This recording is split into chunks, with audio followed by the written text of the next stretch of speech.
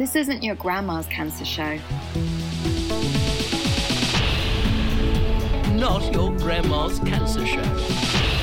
Hi, I'm Tatum, and today we're chatting about long-term side effects. I've got a friend of mine who charitably calls hers souvenirs. But unlike things that hang out at the back of junk drawers or magnets on the front of the fridge, long-term side effects are often not just physical. They can be mental, emotional, and sometimes even have a financial cost as well. And so I've got two wonderful guests with me today. I'm very excited to talk to both of them.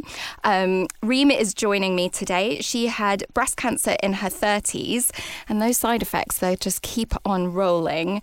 And right now, I've got Barbara with me over Zoom. Hi, Barbara. You had tongue cancer in your early 30s. Yeah. So tell me, what was going on in your life when you were diagnosed? Yes. Hi, Tatum. Thank you for having me. So I got diagnosed with a fairly rare cancer. The full technical name is a squamous cell carcinoma, also known as tongue cancer. And at the time, I had just got freshly engaged. I had lost loads of weight. I looked amazing. My business was taking off. I was self-employed, had a limited company in events, and I was just living my best life, to be honest. Yeah, sounds like it. So I'm so glad you said the name of your cancer, because that is a mouthful, literally. And so when were you diagnosed? How were you diagnosed? Because obviously it sounds like you were feeling okay and life was going well. Like, what brought you into the doctors? Absolutely. So I discovered a ulcer on my tongue about in October time. And I, honest to God, I have to be honest, I thought it was the wedding flutters. I honestly thought, she's getting cold feet, she's getting stressed.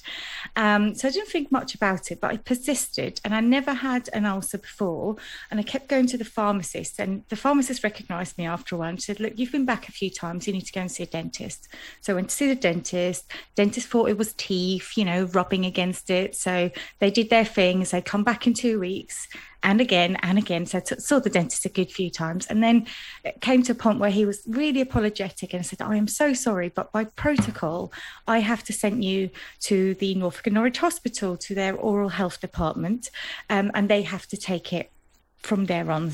And he was really apologetic, and he said, don't worry, it's probably just some sort of viral thing. And I said, yeah, all right. Went there, saw a junior consultant a couple of times, and then again had a massive apology saying, we're so sorry, but we feel like we need to do a biopsy.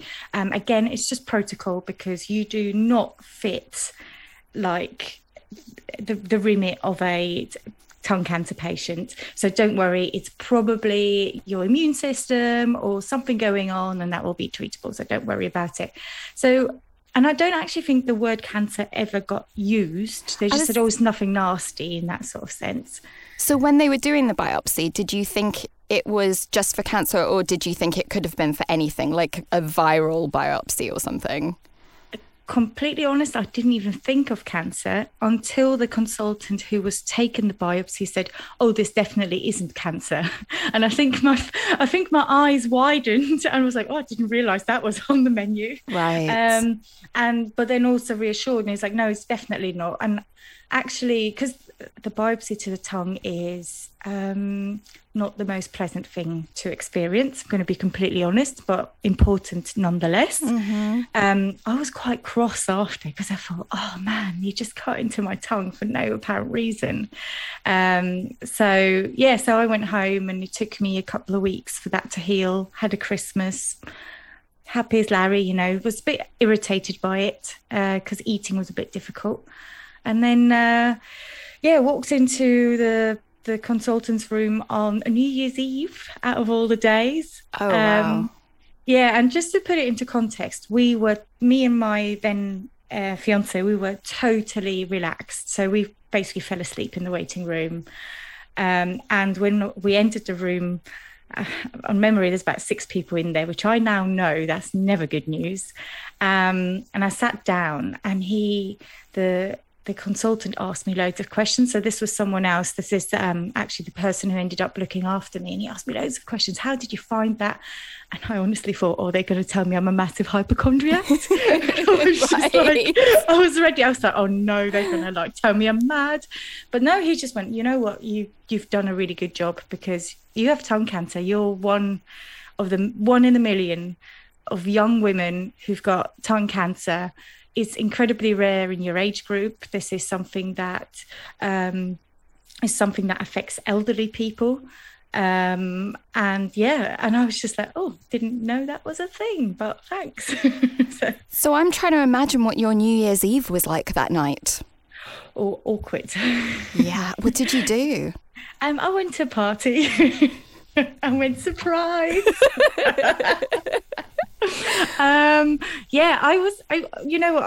I said earlier, I'm like an event manager by trade, and I think I just went into emergency department. I was like, yeah, okay, what are we doing? Treating it this way, cool, there's treatment, brilliant, tick, tick, tick. Thank you very much. Can I go to work next week in Germany? No? Oh, okay, I'll cancel that. Never mind, off we go. So there really wasn't that much emotion from my part until it came to the point of breaking the news, and that was when I think it started to sink in. And pulling people to one side. So at the party we sort of pulled people to one side and then said, look, this has happened, but don't freak out because it's early and it's treatable. So that was difficult. Yeah. And can you tell me a little bit about your surgery? Yeah, so my treatment path was a really, really, really big surgery. So they removed about a quarter from my tongue. They then took a part of my arm by the wrist where there basically is no hair. So they took like a piece of skin there with all the sort of fat from underneath, plus an artery. By the way, we've got two, didn't know that, an artery. Then took that to reconstruct my tongue. That artery now goes down the back of my throat. And then took a bit of my leg to patch up my arm. Wow. And that took just over 12 hours to get that done. So, it was quite mammoth. I was told before I went under the risk factors, which, I mean, gosh, there was like pages worth. But the main things for me was you might not have the ability to speak. And if you do, you'll have speech impediment and will need quite a lot of rehab. And the other thing was not being able to swallow, which I thought that's pretty basic. Mm-hmm. So I was trying to mentally prepare myself, but woke up after the drugs did their job. I was happy as Larry. I went 1, 2, 3 test. Oh, it's working. And then didn't shut up for 2 days. What did the doctors and nurses think?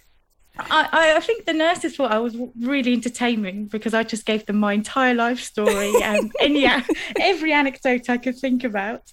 They were really happy. And for me, I was just, I mean, I had a list and stuff because everything, I mean, I looked awful. I looked like I'd been in a car crash. I mean, my face was swollen and it remained swollen for quite a long time, which is something I didn't really think about either. You know, it took 6 months for my phone to recognize my face. I was like, oh, God. Yeah, those are things that you don't think about, isn't it? No. Wow. Especially when you don't have a password, you can't remember your password and you're like, oh, God. And tell me about your arm. Like, did you lose any function in your arm? Yeah, I did, unfortunately. So this doesn't affect everyone who's got this type of partial glossectomy with free forearm flap, to be technical. But from where mine was taken, and plus my body creates quite a lot of robust scar tissue, it means that I can now no longer fully move my wrist. So, which comes into, when I want to do yoga, I have to do it on my knuckles, basically. I can't use my wrists in that sort of sense. And also I drop a lot of things. If anyone wants to give me a gift, glasses, plates, much appreciated. Oh, it's such a frustrating thing as well when like you feel like you've lost that strength or that solidity of being able to carry things that you normally would just never have thought twice about. So how did you said like going into it you were quite sort of matter of fact, almost like using your events manager brain to kind of event manage. Did it come to a point where the emotions couldn't be managed in that same way, or that they came up to the fore? Yeah, well, funnily enough, it's always the small things that get to you, isn't it?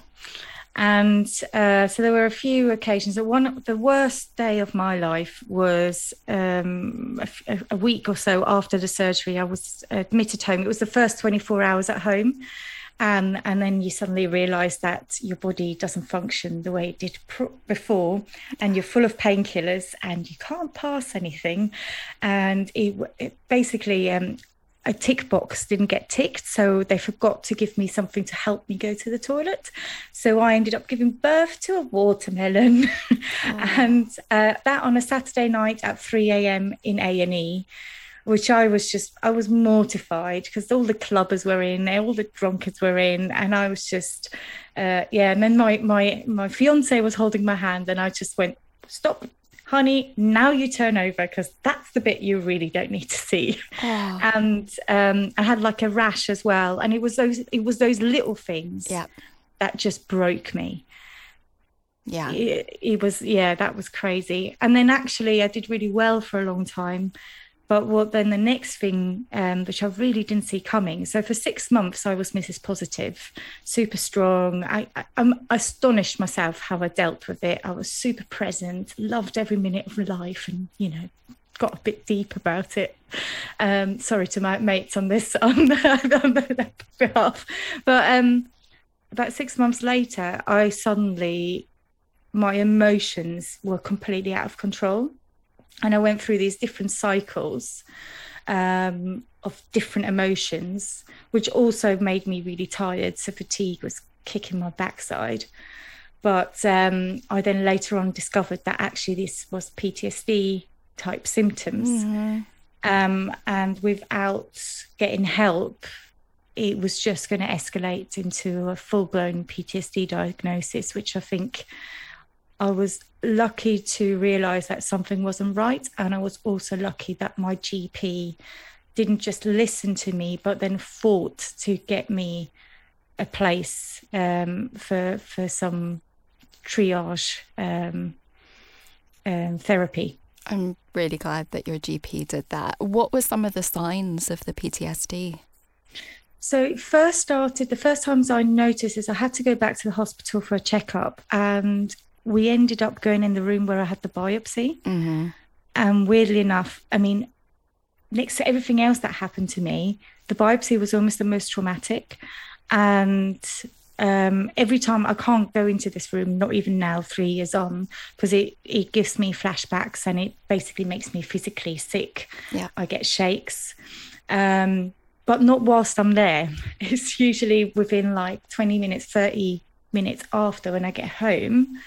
And that's when I would start vomiting, shaking, and just feel a bit out of it. And as you can hear, I'm a chatty person. What happens the opposite? I go really quiet. You won't get much out of me. And then I go through a cycle of different emotions, and not to go into too much detail into all of them, but I think the most two extreme ones is the anger, which actually isn't just anger, it's aggression. Mm-hmm. And it wasn't aggression directed at anyone around me, but towards myself. And the worst time we had was when I actually was either hitting myself in the face or knocking my head against the wall because I was so frustrated. I just couldn't manage my emotion. There was no logic to it. I didn't know why I felt that way.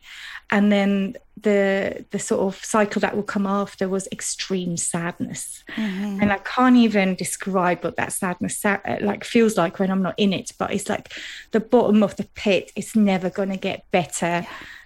Complete and utter end of life sadness. and nothing makes sense anymore, and there's no point in trying anymore, and completely defeatist. Now with a bit of practice, I know when this does happen, and I can't control it, and sometimes it does happen, that actually the best thing for me is to give into it and feel it and let it pass. But I know that it passes. So I know now if I'm feeling really down and dumps in the dumps, I was like, yeah, it's temporary. It's going to pass. And actually, the faster I can get my mind to accept that, quite often I'll go through those cycles really quickly. And with now, I mean, the last one I had is quite a while ago now. It's probably about 5 months ago. And that was through within a couple of hours. And it was actually only after that I went, oh, I think that was a cycle, wasn't it? So, yeah. Thank you so much for sharing that, because I think PTSD it affects so many in our community, in our Shine community.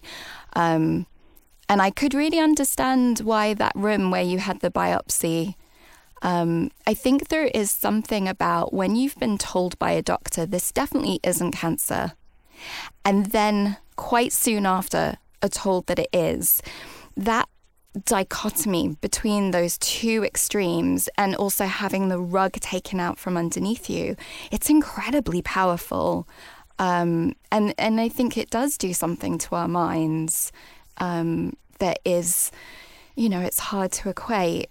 And I can see how when all of that emotion is literally too big for our bodies, it's too big for our processing systems that were currently in place, because we go back to whatever coping systems we had before.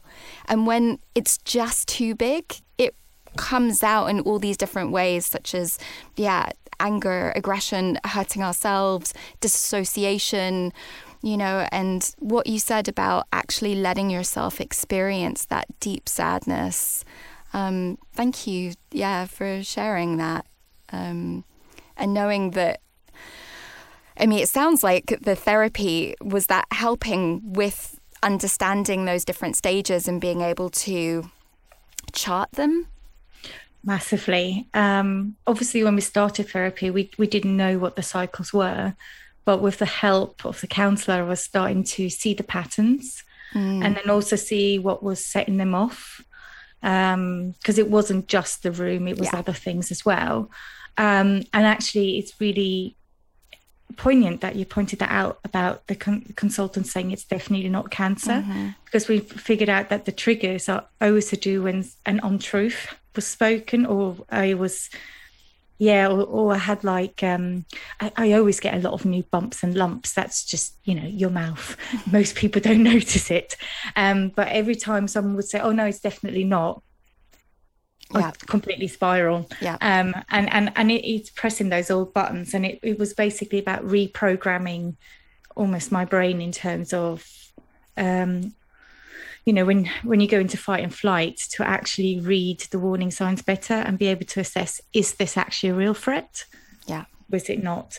And actually and I've continued. So I had this sort of triage counselling, which happened during the pandemic. So they were able to offer me around, I think it was 4 or 5 months worth of counselling on the NHS. And I felt so great. And I felt I really connected with this counsellor as well, which has never happened before. And I was like, I love this woman. She's amazing. And then, and then the funding runs out. And then they're like, right, you're actually well enough now. And I'm like, well, I can function, but oh my God, you can't just disappear now. That is such a shock to the system. And I also felt like we had so much more work left to do. I hadn't returned to work yet.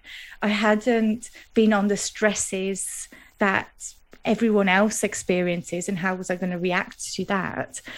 So I then ended up investing, shall we call it, into private counselling, and I'll continue that until now. And I must admit, I don't think I'm ever going to stop, because we don't actually talk about PTSD anymore. We just talk about life in general and how to cope with it. And right. I think everyone should have a counsellor. That's definitely my top tip. And I imagine that not being able to work and, you know, that investment in therapy. And I know you mentioned like an investment in going to the gym and, you know, doing other things for your health. Did that have a financial hit? Massively. I cannot underestimate like how much of a financial hit cancer was for me and my now husband.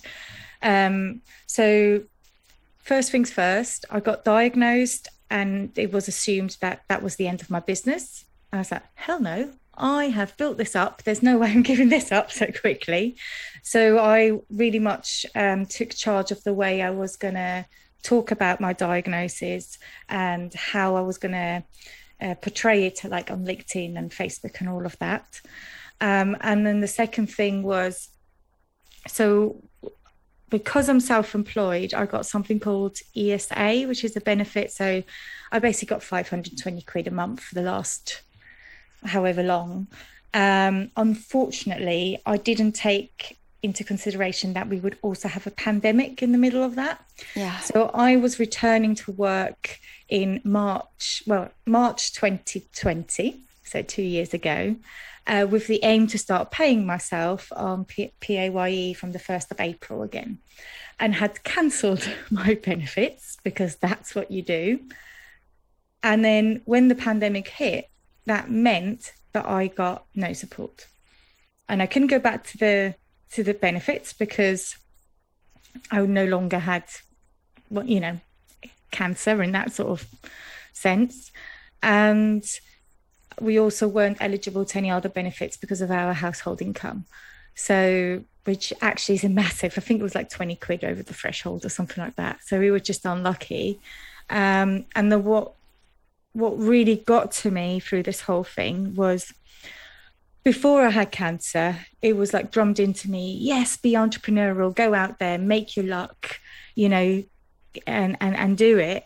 And then as soon as I got cancer, I felt dropped like a hot potato. Like there was no scheme, no structure, no government support there to keep me and my business alive and see me as an investment. It was almost like I'm not worth anything anymore.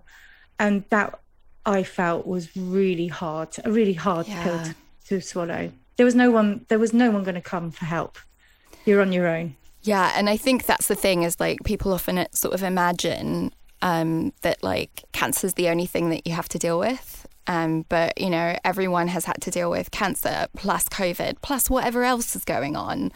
And it's so much. And to think that you have more expenses because you have to take care of yourself, right? Like you can't just go, oh, I'm just going to push through, because you actually have to take care of yourself. You're at the least amount of energy when you have to do the most.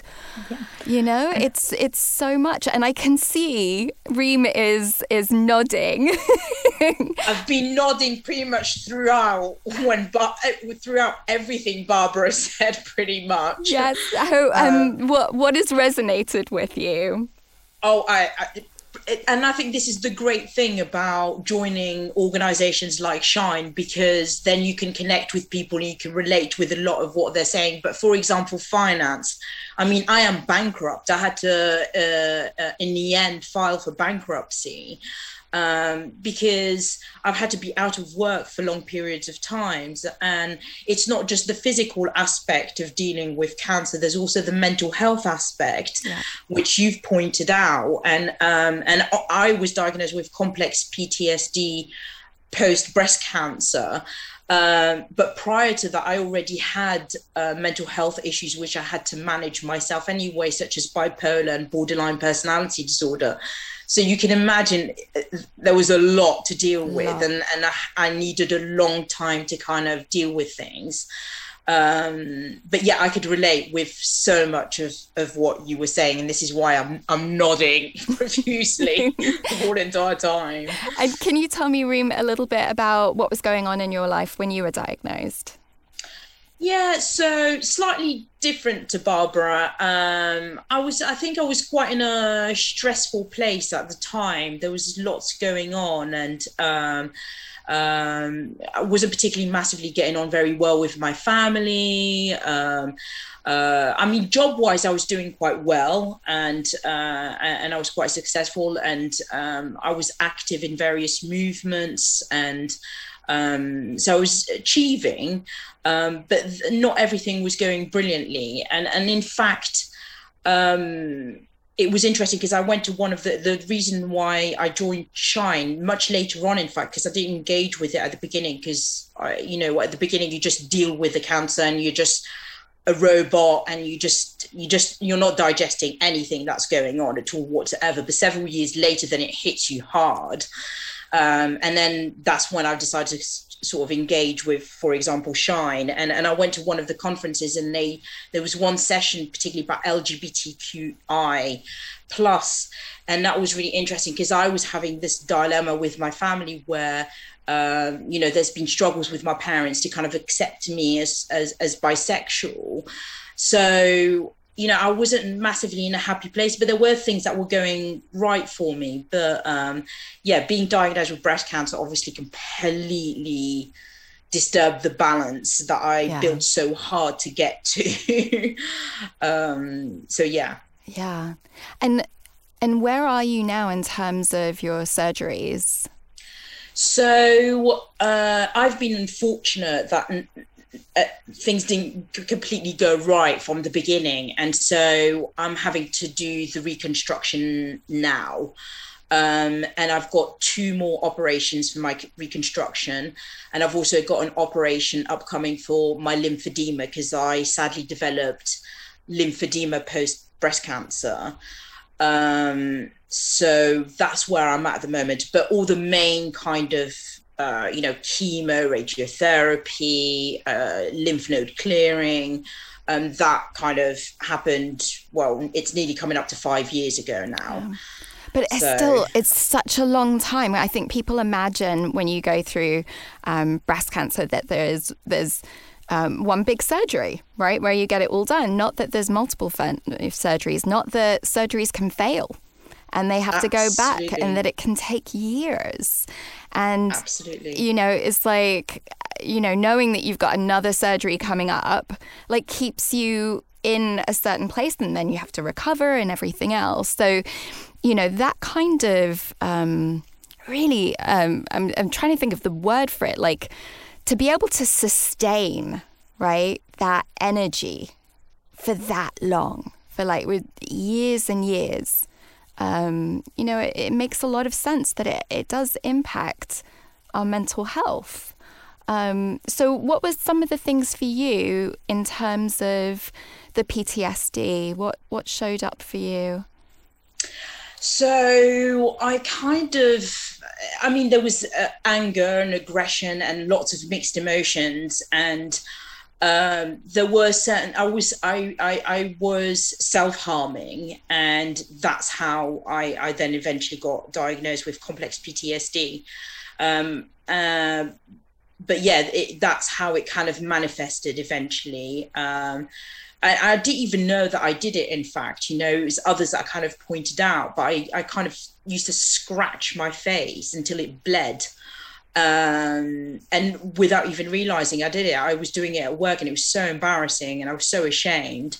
And then, I got a psychotherapist. Sadly, through the NHS, it was impossible to get anything. The waiting times was horrendous.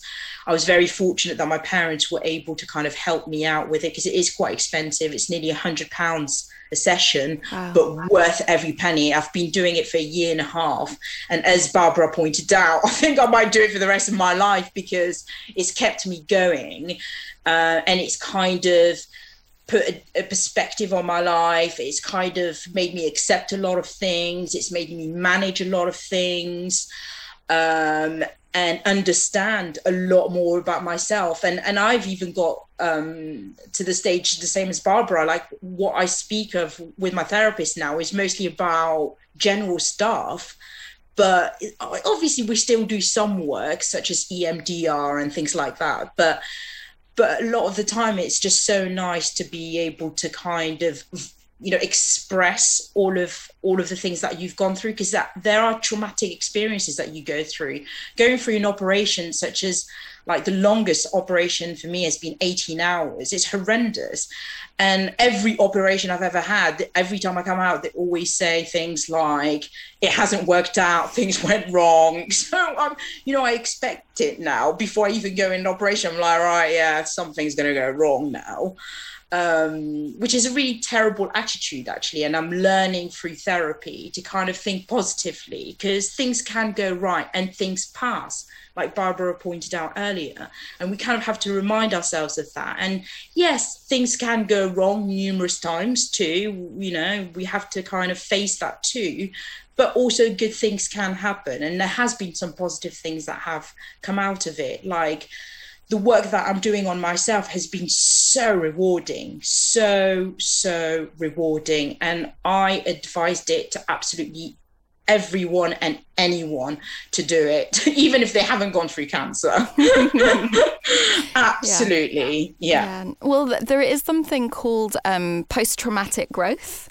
And Okay. I think that this is the thing, that when you do get the support, right? Like, when you are in a place that you're able to talk about it, able to recognize it, because I think a lot of people don't, right? Like, they might be dealing with a long-term side effect and be feeling these feelings, but not necessarily putting them together in terms of, like, actually, this is a PTSD, this is an anxiety. And, and then finding out, experiencing it, finding out, and then managing, like, you can get to a better place. But you can't do that all by yourself, right? I think that's the thing. You can't do it in a vacuum. And particularly, I think, with younger people, with older people, they have less amount of time that they're going to deal with these side effects, right? So, younger people, it's like, you have a long time. And to be able to get that help sooner is massive, absolutely massive. Definitely. I do think we need to invest far more in mental health services. And I've struggled with mental health services from not just because of breast cancer. Prior to breast cancer, I've really struggled through the services. And actually, it's meant that I'm interested in it professionally, and I've done some work around it.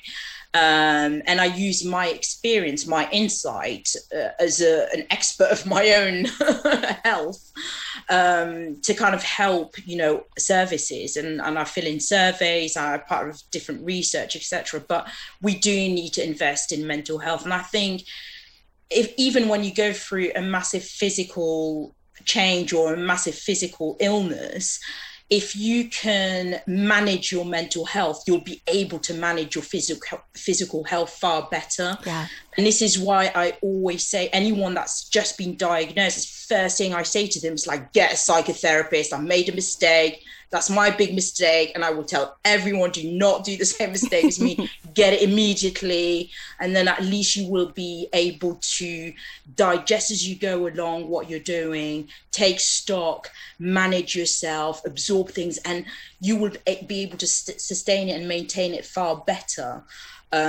Rather than dealing with it at a later stage when it's all accumulated and it becomes a bigger problem. And that's what happened to me. Yeah. But yeah. I can so relate to that. I mean, I'm 10 years, right? And I realized... Congratulations. Thank you. I realized, actually from doing this podcast, I was doing some research for it. I was doing an episode about guilt and shame. And I didn't realize that I had fallen into shame, like a deep shame, and how much that was affecting everything. And, even this morning, I woke up and I feel kind of guilty that I don't have the same energy as other people my age, that I don't, do as much or accomplish as much. And then I was at work and I was listening to women going through menopause without other health conditions. And I'm seeing so many of the things. Like, I've been postmenopausal with no help for 10 years. Like, yeah, with no HRT, like a brutal, and yeah, that would take your energy, right? And I still have to remind myself of like, it's okay. Your life choices are okay. You know, like you did the best that you could. But this idea that I should be working more, that I should be accomplishing more is still there. And that's at 10 years. So yeah, it takes I agree a while. with you. It's really difficult. Like, you know what, there's some people which are incredible and I really look up to them. They go through something massive like cancer and then they get inspired and achieve even more and climb mountains and create these incredible social enterprises. And I look up to them and I'm like, oh my God, that's incredible. You know, you got this amazing enlightenment and you're doing amazing. But also what I found is the majority of people they're not like that. Those are a minority and they're incredible and, you know, good for them. But also the majority of us are not. Like a lot of people that I've spoken to have taken several steps down from very high powered jobs in HR, in whatever. I've had to take several steps down. So I think part of doing the therapy is actually recognizing my limits and boundaries and kind of working within what I have, because I do have fatigue. I have a lot of side effects. I have a chronic long-term condition which affects me. And so you have to be realistic of the situation that you're living in. You can't compare yourself to what even you used to be, in fact. Or even what your peers are at that moment in time that haven't gone through the same thing as you, because it will destroy you, because that's what it did to me. Because I was like, oh my God, I'm failing at life, like on every possible level. Like, what is going on? I'm bankrupt. I am, you know, I can't keep a job. I don't know what I wanted. You know, I felt lost. For someone that's known exactly what I wanted to do in the past, suddenly, like, everything has gone tits up, basically. But we have to take stock on our situation and actually look at what we're achieving. We're surviving under conditions which are extreme, and we're still trying our best. Like we need to give ourselves credit for those achievements rather than looking at the bigger picture or comparing ourselves to people that have never even gone through anything remotely the same as us. But that's hard. It's hard to accept that because you've lost a part of you. You're accepting something, you're accepting a new you. And that's difficult because you're saying goodbye to the old one and saying, right, hello, I'm having to create a new me. And that's tough. That's hard work. Yeah. That's really, really hard work. And I think that there is that uncertainty, like how long your side effects are going to go on for, like how long they might be there. And that endurance, that was the word. I mean, it's an incredible level of endurance. Like every scanxiety, every time you're back in the hospital, every new bump, every new side effect, you know, and some side effects roll out of nowhere several years later. And that can be, I like what you were saying about credit. I'm all about collecting credits. I used to, when someone used to give me a compliment, I used to be like, oh, I'm going to put that in a box for a rainy day. Like that was my beginning of being able to accept a compliment because, you know, brought up here and my mum is Irish and they're not good at like accepting a compliment. And I was like, but then I lived in America and they are so good at accepting compliments. But yeah, I think that we need to like start to, you know, bring in that credit and hold on to it. And actually bringing Barbara back into the conversation here, you know, one of the things that's so lovely is being able to talk to other people and knowing that you're not alone, feeling like you're failing at life. And of course you're not. You're just dealing with something that's really, really tough. But how have you, because I know you have a very rare cancer, how have you managed to connect with other people? Yeah, well, first, not at all. So I didn't have a single peer. Everyone in my waiting room was 70 plus. quite often required assistance from myself because no one else was there to help them. You know, they would wander about and go, no, come on, sit back down, wait for the nurse. Yeah, and it was really hard as well because they would sort of describe to me what the surgery was, and I just couldn't picture it. And I asked my husband to Google it, and he said, no, you don't want to. Don't go down there, Barbara. I don't want to look at it. So I literally went in there blind. I had no idea what to expect. I didn't know what my face would look like. Didn't know what my arm would look like. So on the back of that, during the pandemic, actually a year ago in 3 days, I hosted a meetup called the Young Tongues, which is now a peer-to-peer support group.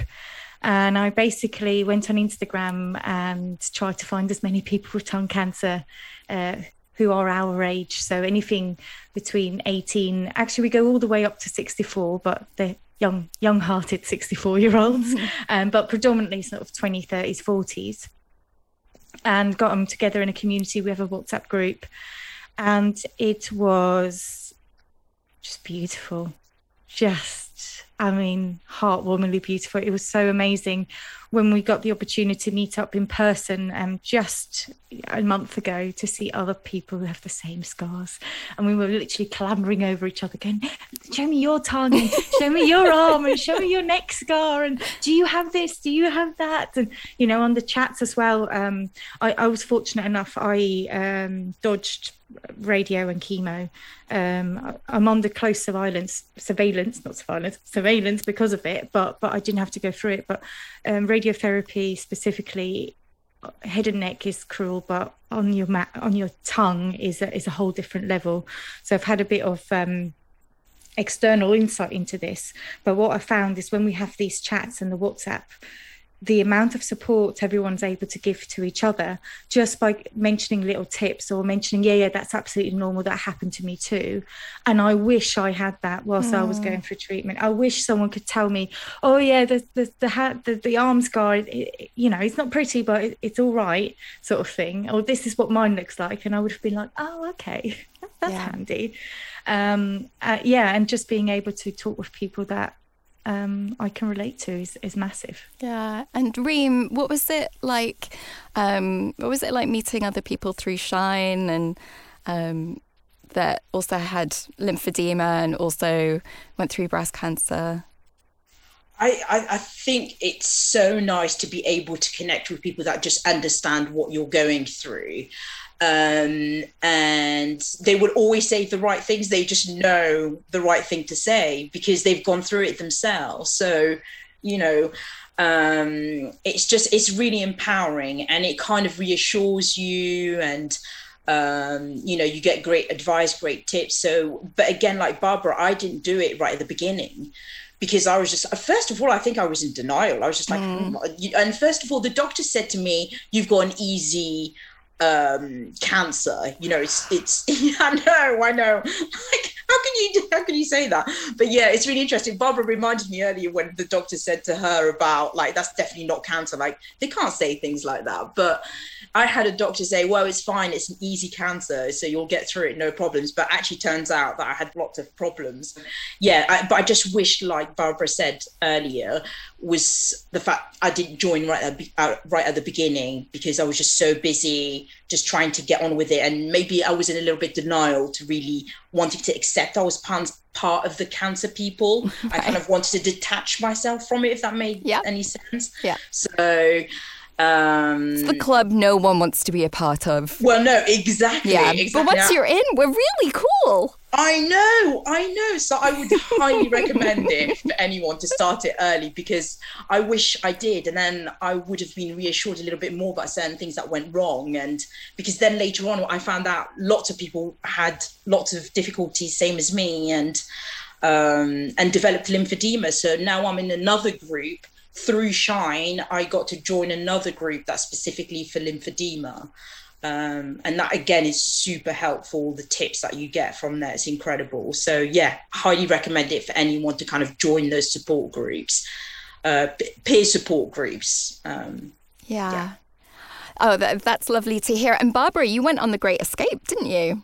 Yeah, I did. That was a change. I was on the last one just before we all locked down. Right. And did going on that with Shine, did that kind of inspire your young tongues?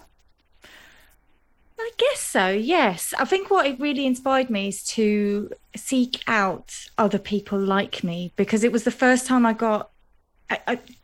say it like that. It was the first time I met people who have gone through cancer and got that. But then there was still a bit of difference because my cancer was so weird, because everyone's looking at me going like, oh my God, that surgery sounds awful. And I'm going like, oh my God, your chemo sounds awful, And I made some really great friends, and it was an amazing time, and I learned so much. So we'll most definitely, once they come back online again, or shall we say into the real world as well, go for the escapes. They're amazing. Fabulous. Oh, thank you so much, both of you, for sharing. And yeah, I think all round, we need to give ourselves, I don't know, awards, sashes, tiaras. I think a whole list of accomplishments would be fabulous, because it's a serious level of endurance dealing with long-term side effects. And I'm really glad that you've both found different ways, found different support, and found other people that can also kind of normalize the experience, right? Absolutely. As shitty as it is, other people that just get it. Yeah. Absolutely. Well, thank you so much to both of you. And a massive thank you, as always, to Radio Facilities, who record and sponsor us at Not Your Grandma's Cancer Show. And if you've liked this episode, there are loads of others, check them out. But please do rate and subscribe, because it helps other people find us. So till next time, bye.